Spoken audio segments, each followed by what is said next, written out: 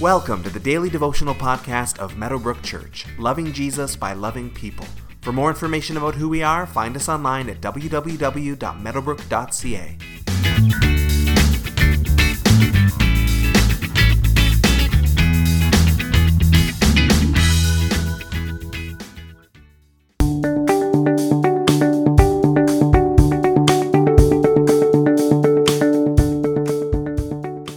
In the Old Testament, there's something of a running theme where the ocean, or the waters, or the deep as it is sometimes called, is presented as a terrifying thing. And to be sure, especially at that time, the deep waters of the sea or a large lake could be very scary for people, as boats could easily go down and help was not a Coast Guard call away. Water can be terrifying, but obviously Jesus is terrified by nothing. We see a good example of this in today's verses. Matthew chapter 14, verses 22 through 27 says, "Immediately Jesus made the disciples get into the boat and go on ahead of him to the other side while he dismissed the crowd. After he had dismissed them, he went up on a mountainside by himself to pray. Later that night he was there alone, and the boat was already a considerable distance from land, buffeted by the waves because the wind was against it. Shortly before dawn, Jesus went out to them walking on the lake.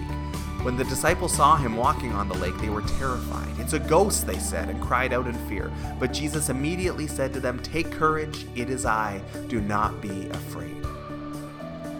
So immediately after the miracle of the multiplication of the fish and the loaves, Jesus dismisses the crowd and then headed off to be alone with God in prayer. It's a good reminder that all the best intentions, all the wisdom, all the ministry gifts in the world don't matter if we aren't spending time with God, getting recharged, getting refreshed, receiving insight from Him, and getting refilled with the Holy Spirit. If Jesus needed this, then how much more do we?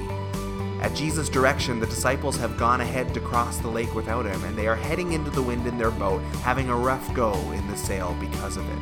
But suddenly Jesus is there, not swimming, not at the shore, not in the boat, but rather walking on the water.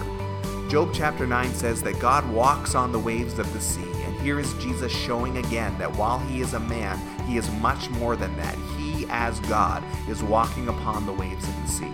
Even the standard laws of physics and water don't apply if Jesus doesn't wish them to, and here Jesus demonstrates His authority over the deep and terrifying waters. Understandably, the disciples are scared at what they see. Typically, humans can't walk on water, so they assume that a ghost, something supernatural, is going on. And something supernatural certainly was going on, but not in the way that they thought. As He supernaturally approaches the boat, Jesus brings them peace in the midst of the fear. "Take courage, it is I.